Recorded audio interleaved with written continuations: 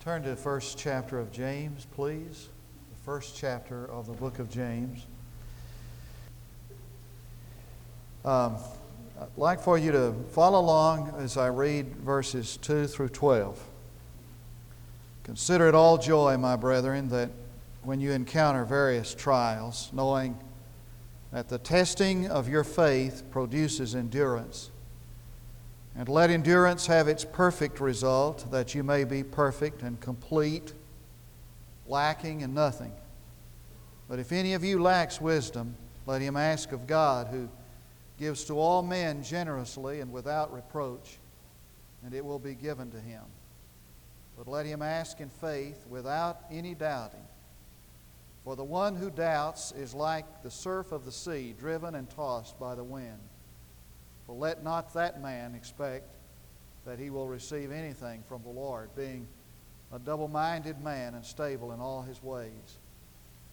But let the brother of humble circumstances glory in his high position, and let the rich man glory in his humiliation, because like flowering grass he will pass away.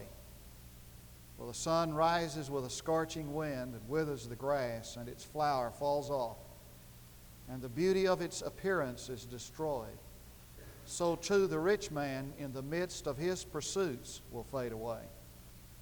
Blessed is a man who perseveres under trial, for once he has been approved, he will receive the crown of life which the Lord has promised to those who love him.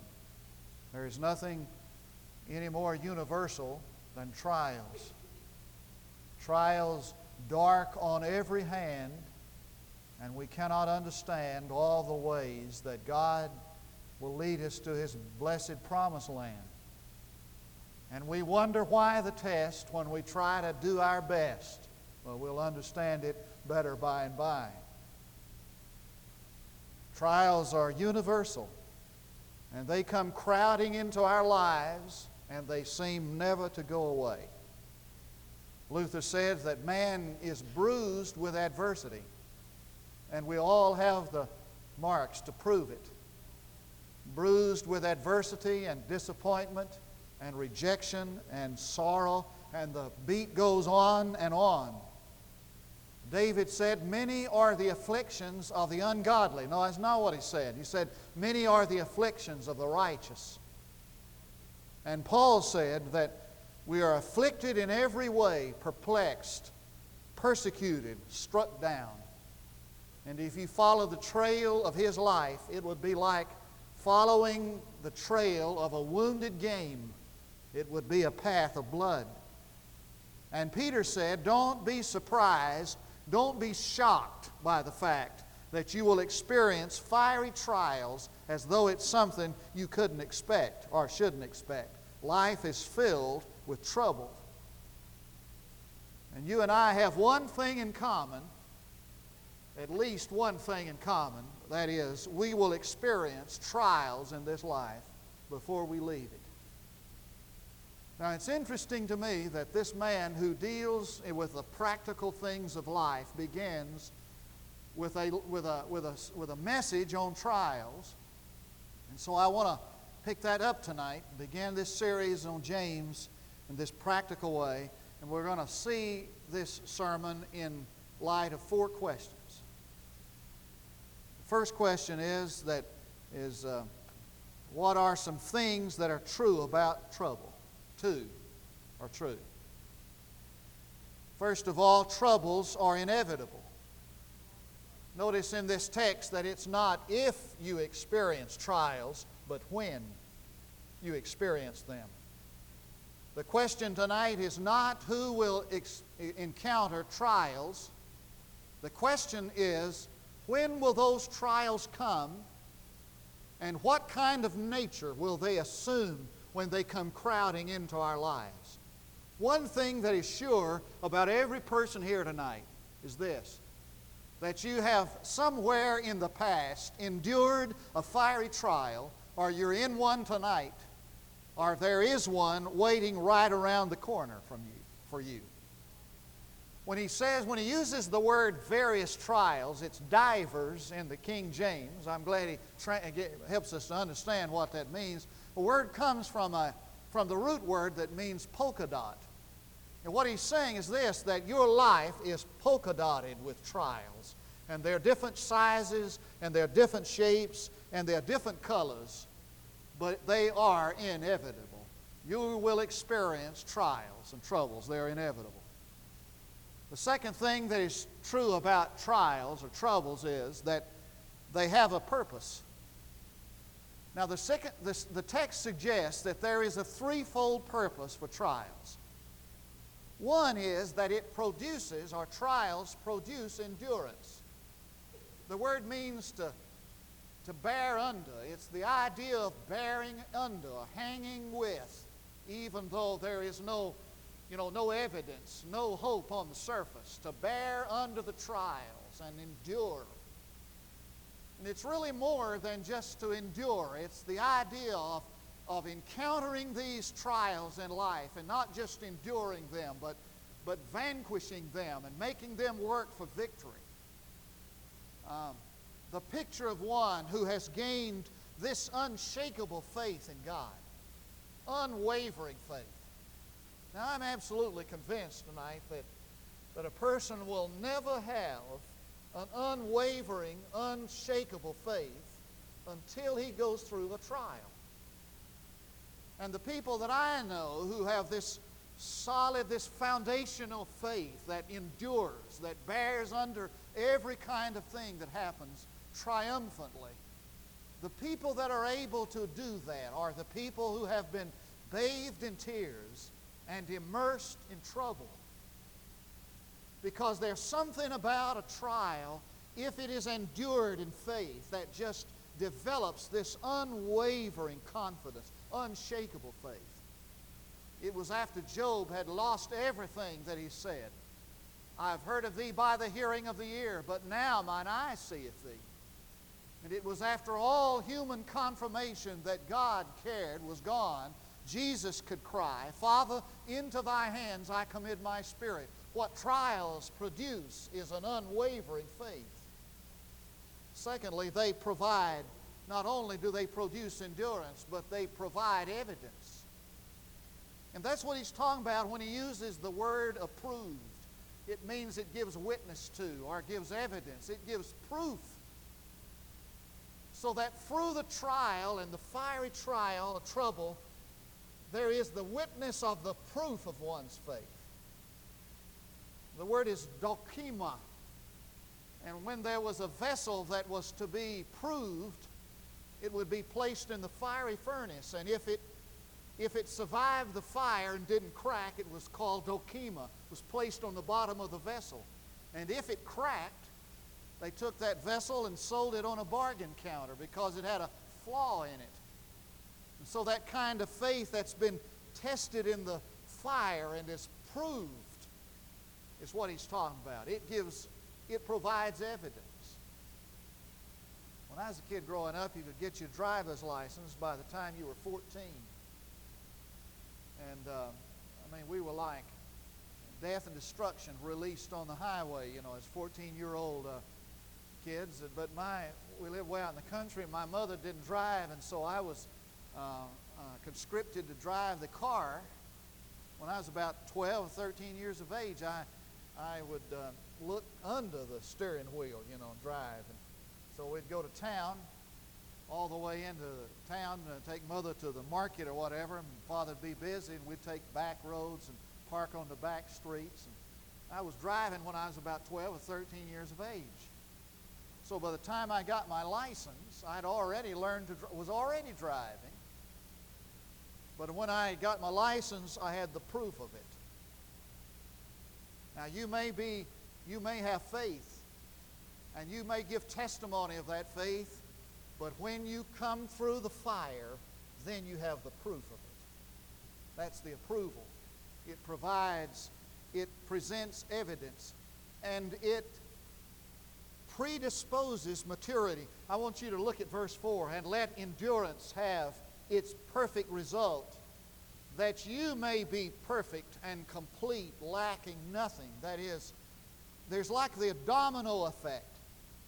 A person who goes through the trial and experiences that victory that comes in trials becomes a person of deep, great character. Let me see if I can put it in an illustration that we can relate to. Here's a teenager who is tempted to sacrifice her purity. I was interested. Where did I see this recently? Where this young lady was the only one in her group that was still a virgin, and her peers were putting the pressure on her to sacrifice that virginity. She made this statement. This is what she said. If I live to be 100 years old, you can never be like I am. I can always be like you are, but you can never be like I am again. And that peer pressure is applied to sacrifice one's purity. And that young lady, that Christian, endures the trial. And what happens is, it begins her on the road to maturity, to the perfect person, to the complete person God desires for her.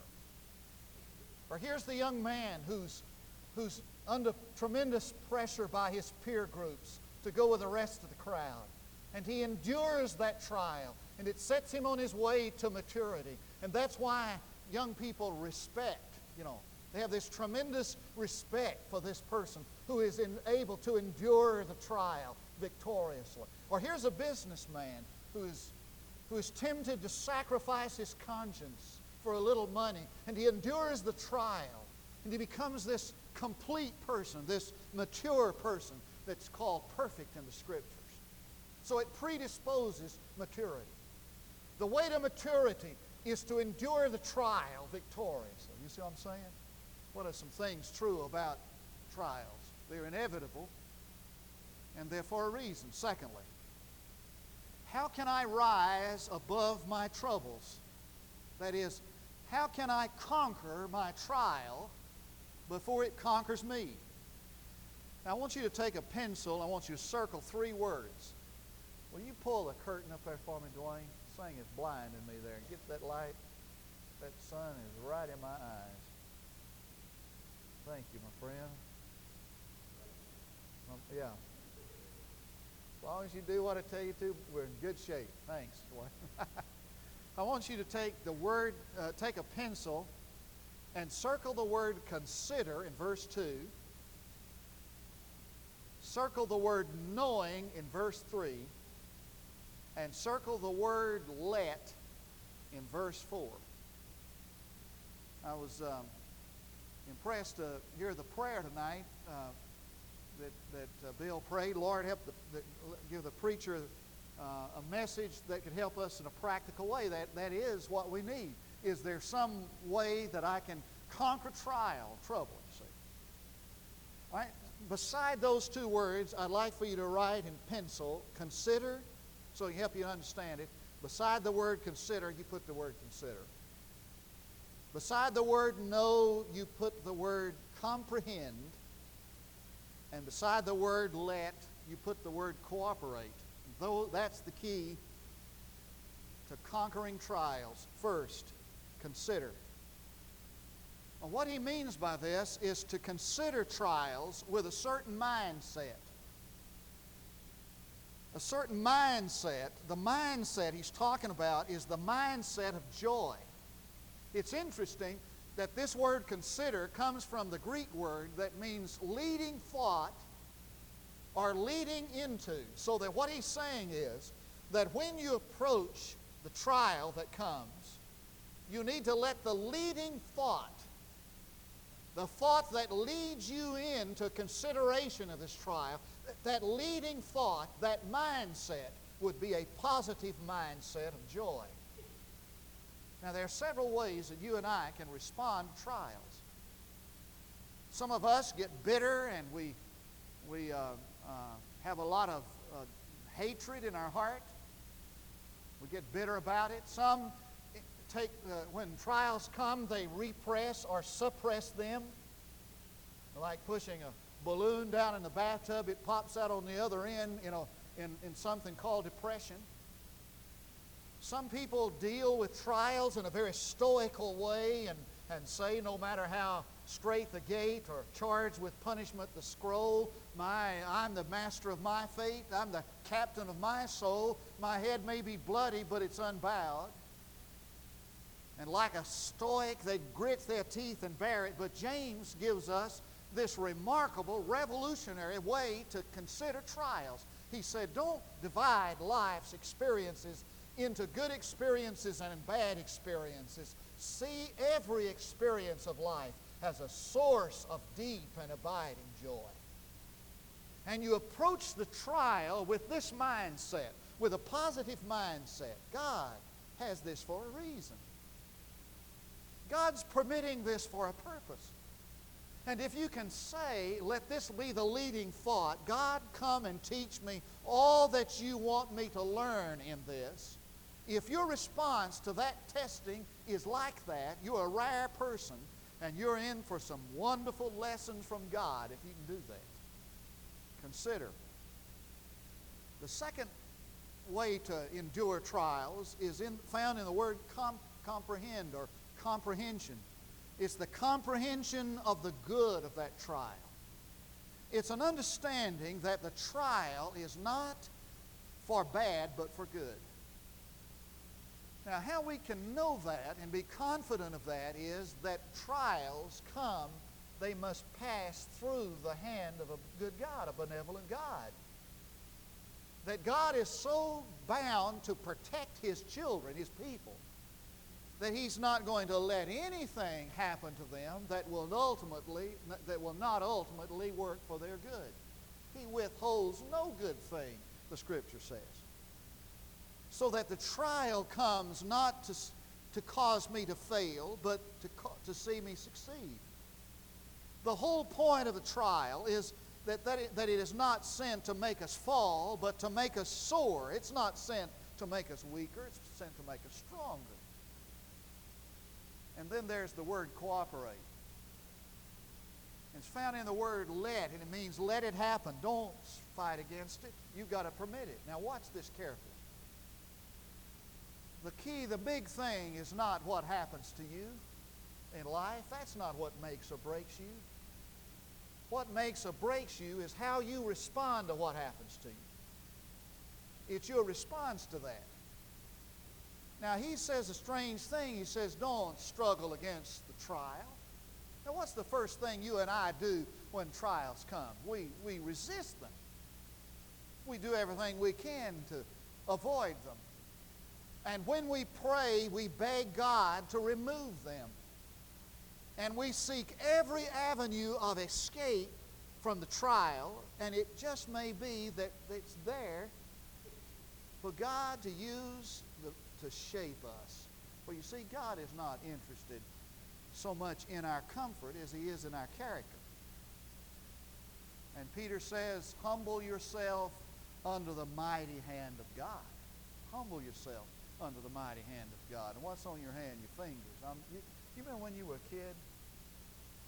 I don't know whether your mother was like mine or not, but when I was a kid sitting in church, she had this way of keeping my attention focused on the preacher. It's called pinch. And she was this little old bitty lady. Somebody asked me the other day, said, what was your mother like physically? I'm sure the question was designed because she thought she was this big rotund, because I am. But she's a little bitty. She weighed less than 100 pounds. But I'm sure that if she could get a giant oak between her thumb and finger, she could snap it. I mean, she had that much strength. And I'd be sitting in church, and get a little impatient, a little tired of the preaching, like most of us do, and squirm a little bit. And I'd feel this, this hand, and she'd have her hand on me, and she'd be patting me and stroking me, and when I'd get twisting around, and then it just kind of just cut the blood, just pinch a hunk out. Now, as long as I sat there in submission, non-resistant passive obedience. That hand was there to love and to stroke. Step out of line, it was there to bring you back in line. Isaiah said, "Woe unto him who strives with his maker. Can the clay say to the potter, why have you made me thus?" You remember the vision of Jeremiah, and there the potter was working his vessel on the wheel, and when that clay was responsive to the hand. Now watch carefully. As long as that clay was responsive to the hand of the potter, he could make and shape the design and the vessel as he wanted it. When it resisted the hand of the potter, the Scripture says that it became marred. Now watch this carefully. The thing that made the vessel unique was the point where the potter applied the pressure with his hand.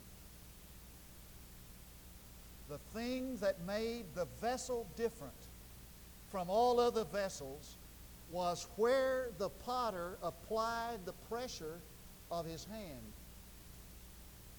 Now you may feel the hand of God upon your life, but where you are submissive to that hand is where God makes you unique. And just remember that that hand that's applied to your life is the hand of a gracious God who wants nothing less than perfection, nothing less than the best from you. And if you look closely at that hand, you'll see holes in it, nail prints in it, because it is a hand of love. And I want you to get this principle. The only time the pressure of his hand hurts the clay is when the clay resists the hand. Now, how do I conquer my trouble? Well, I'm going to find some way to escape it or to overcome it. No, the way to conquer it is to submit yourself to him, to his hand, to his pressure, because that's where he makes you unique. All right, why do troubles overwhelm me? For two reasons. Number one, there is a lack of wisdom.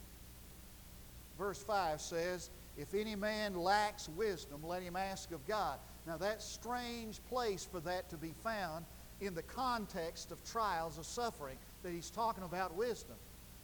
Most of the time when we use this verse, it's usually in relation to a decision we're having to make. And that does apply, but in the context, what he's talking about is this, that if you're having a problem with trials, and these trials are about to crush you, you need to ask God for wisdom, because the reason why you're having such trouble with the trials, you don't have wisdom. Now, what is wisdom? We've already been down this road before. Wisdom, in the biblical sense, is the ability to view life from God's vantage point. So what you're praying for is this: God, help me to view this trial from your vantage point. Help me to see this from the way you see it. Help me to get a grasp of understanding about what's happening to me as you understand it. Most of us look at life and the experiences of life like a person looking at a parade through a knothole in the fence.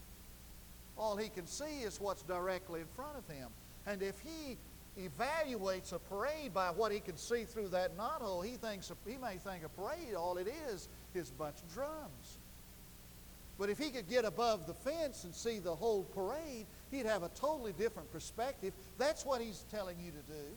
He's telling you to ask God to get you above the fence and see the whole thing from his perspective.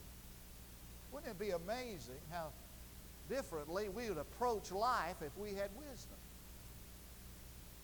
There is a second reason why they overwhelm us, and that is a lack of faith. Now, wisdom is gaining God's insight. Faith is gaining God's strength. It's strength that sustains. And so in verse 6 and 7, he talks about a double-minded man, and he draws the analogy of these waves. come in and go out. And he's saying that this double-minded man is a person who wants God's will this moment, and he wants his own will the next. And then he wants God's will, and then he wants his will. And there's this wavering instability. What he's taught me. You know how to catch a monkey? Missionaries tell us that the way you catch a monkey is that, you'll probably need to know this. The way you catch a monkey is to get a coconut, drill a little hole in it just big enough for him to squeeze his hand through, tie the coconut to a tree, fill it with nuts and fruit, and the monkey comes, squeezes his little hand through the small little opening in the coconut, gets himself a handful of nuts and fruit, then he can't get his hand out. He won't turn it loose.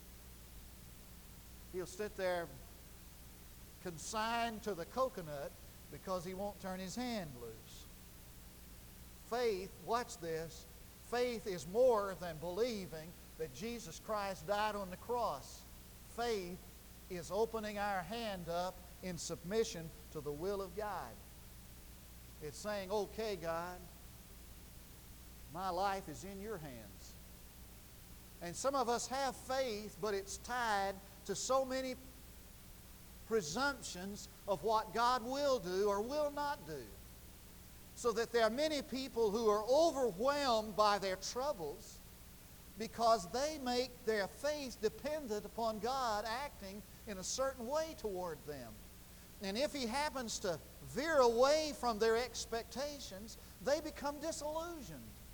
And they like the wave that goes back and forth. I heard J.D. Gray tell one day, by the way, he's one of the best preachers that I've ever heard, pastor at New Orleans First Baptist Church for years. He said he went up to he was in the hospital. His wife was undergoing some severe test for a malignancy. And he said, I was in this hospital in New Orleans, and they came out and told me that she had cancer and probably would die. And he said, I'll never forget it. I walked down, I was on the 14th floor of that hospital. He said, I walked down to the end of the hospital, to the end of that floor, and looked out of the window overlooking the city of New Orleans, the city that I loved and pastored. And he said, I stood there looking out over that city. I'd been up most and down most of those streets. He'd been pastor there like for 30 years. And he said, first thing I did was remind God how faithful I'd been to His call there, that city. And couldn't understand why my wife was suffering over here and probably would die when I'd been such a good boy. He said, then I thought, well, that might not be enough, so I struck a bargain. He said, I said to God, Lord, I'll increase my efforts. I'll do more. I'll serve you better if you'll just let her live. And then he said, I broke through in faith, and I got out on my knees on that gray day, both in the cold winter that it was and the gray day in my life, and said, no, God, I'll serve you whatever you decide. How do you overcome how do you conquer trials? It's when you and I stop complaining that God's given us a raw deal, it's shaken us a bad hand. It's when we decide that we're no longer going to bargain with God, and we're going to say with Job, though He slay me, yet will I serve Him. So they hauled in the Hebrew children in the book of Daniel and threatened to torture them. And one of them said, our God whom we serve is able to deliver us from the burning fiery furnace, and He will deliver us out of thy hand. We believe God will deliver us from the fiery furnace, from the trial, but if He doesn't, we're going to serve Him anyway. That's the kind of faith that overcomes. And I think that's the kind of faith that a person has to come to some point in life. The younger you do it, the better you are, kids. Is that regardless of what happens to you in this life, you're going to serve God no matter how hot the fire gets. The most wonderful thing about that story of the Hebrew children was that it was only when these men got in the furnace that the pagan king saw the Lord in their life. Isn't that significant? So he looked in that fiery furnace and said, how many guys did we chunk in here? And they said, we chunked 3 in there. So that's what I thought. But there's a 4th in there, and he looks like unto the Son of Man. You know what he was saying? The only time I was able to see God in the lives of these people is when they got in the middle of the trial. One last thought. When I have handled my trouble correctly, what then? Verse 12. Blessed is a man who perseveres under trial. Circle the word blessed. It's a word that you've heard before if you've read the Sermon on the Mount. Blessed is he that hungers and thirsts after righteousness, etc., etc. And the word means to enjoy the bliss of God. It means the happiness, the bliss that God experiences.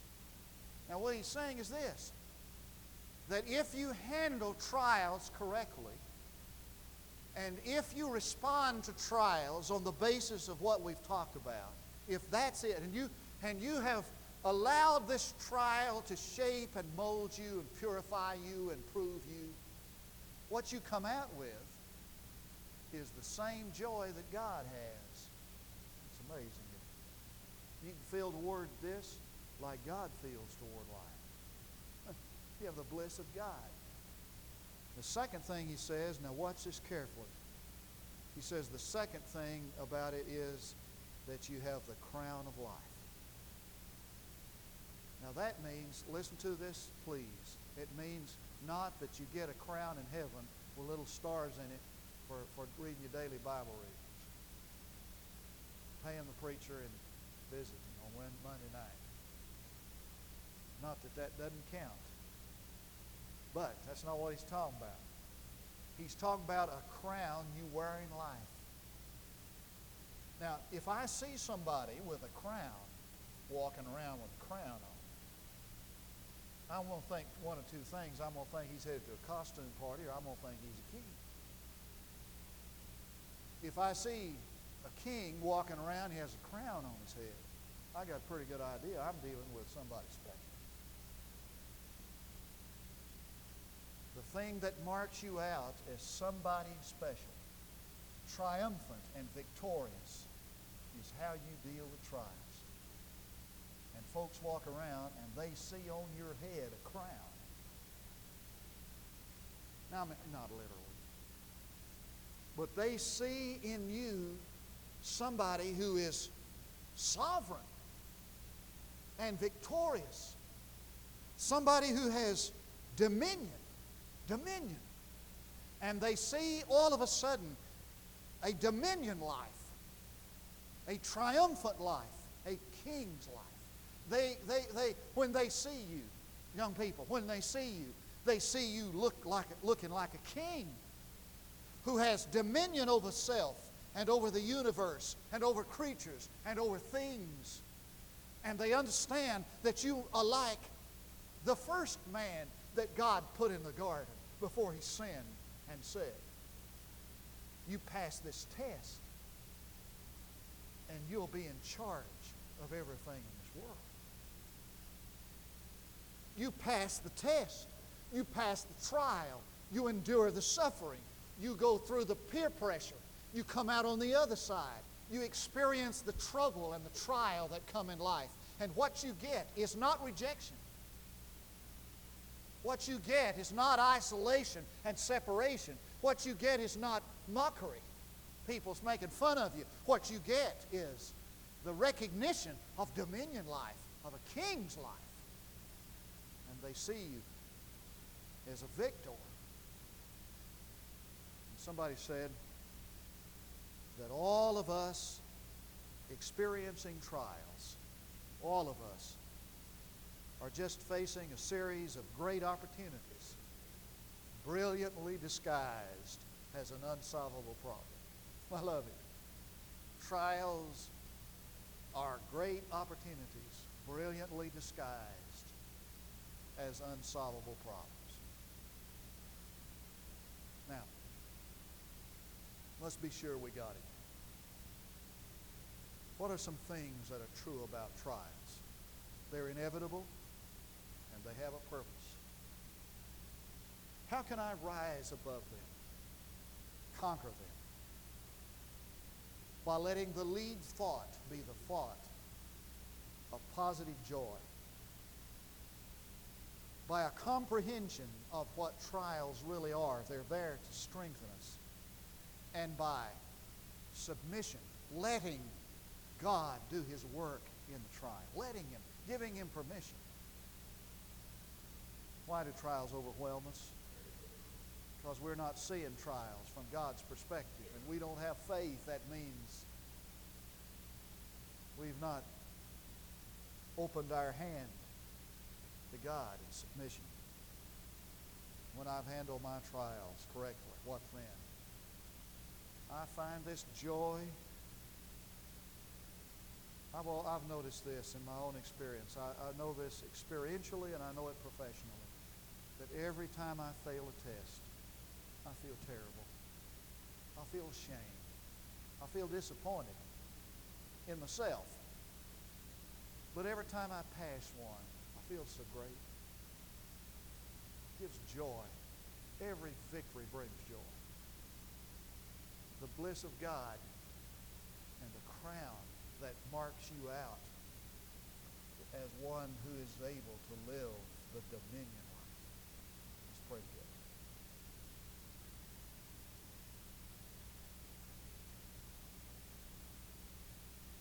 Whatever you would have in our life, Lord, send.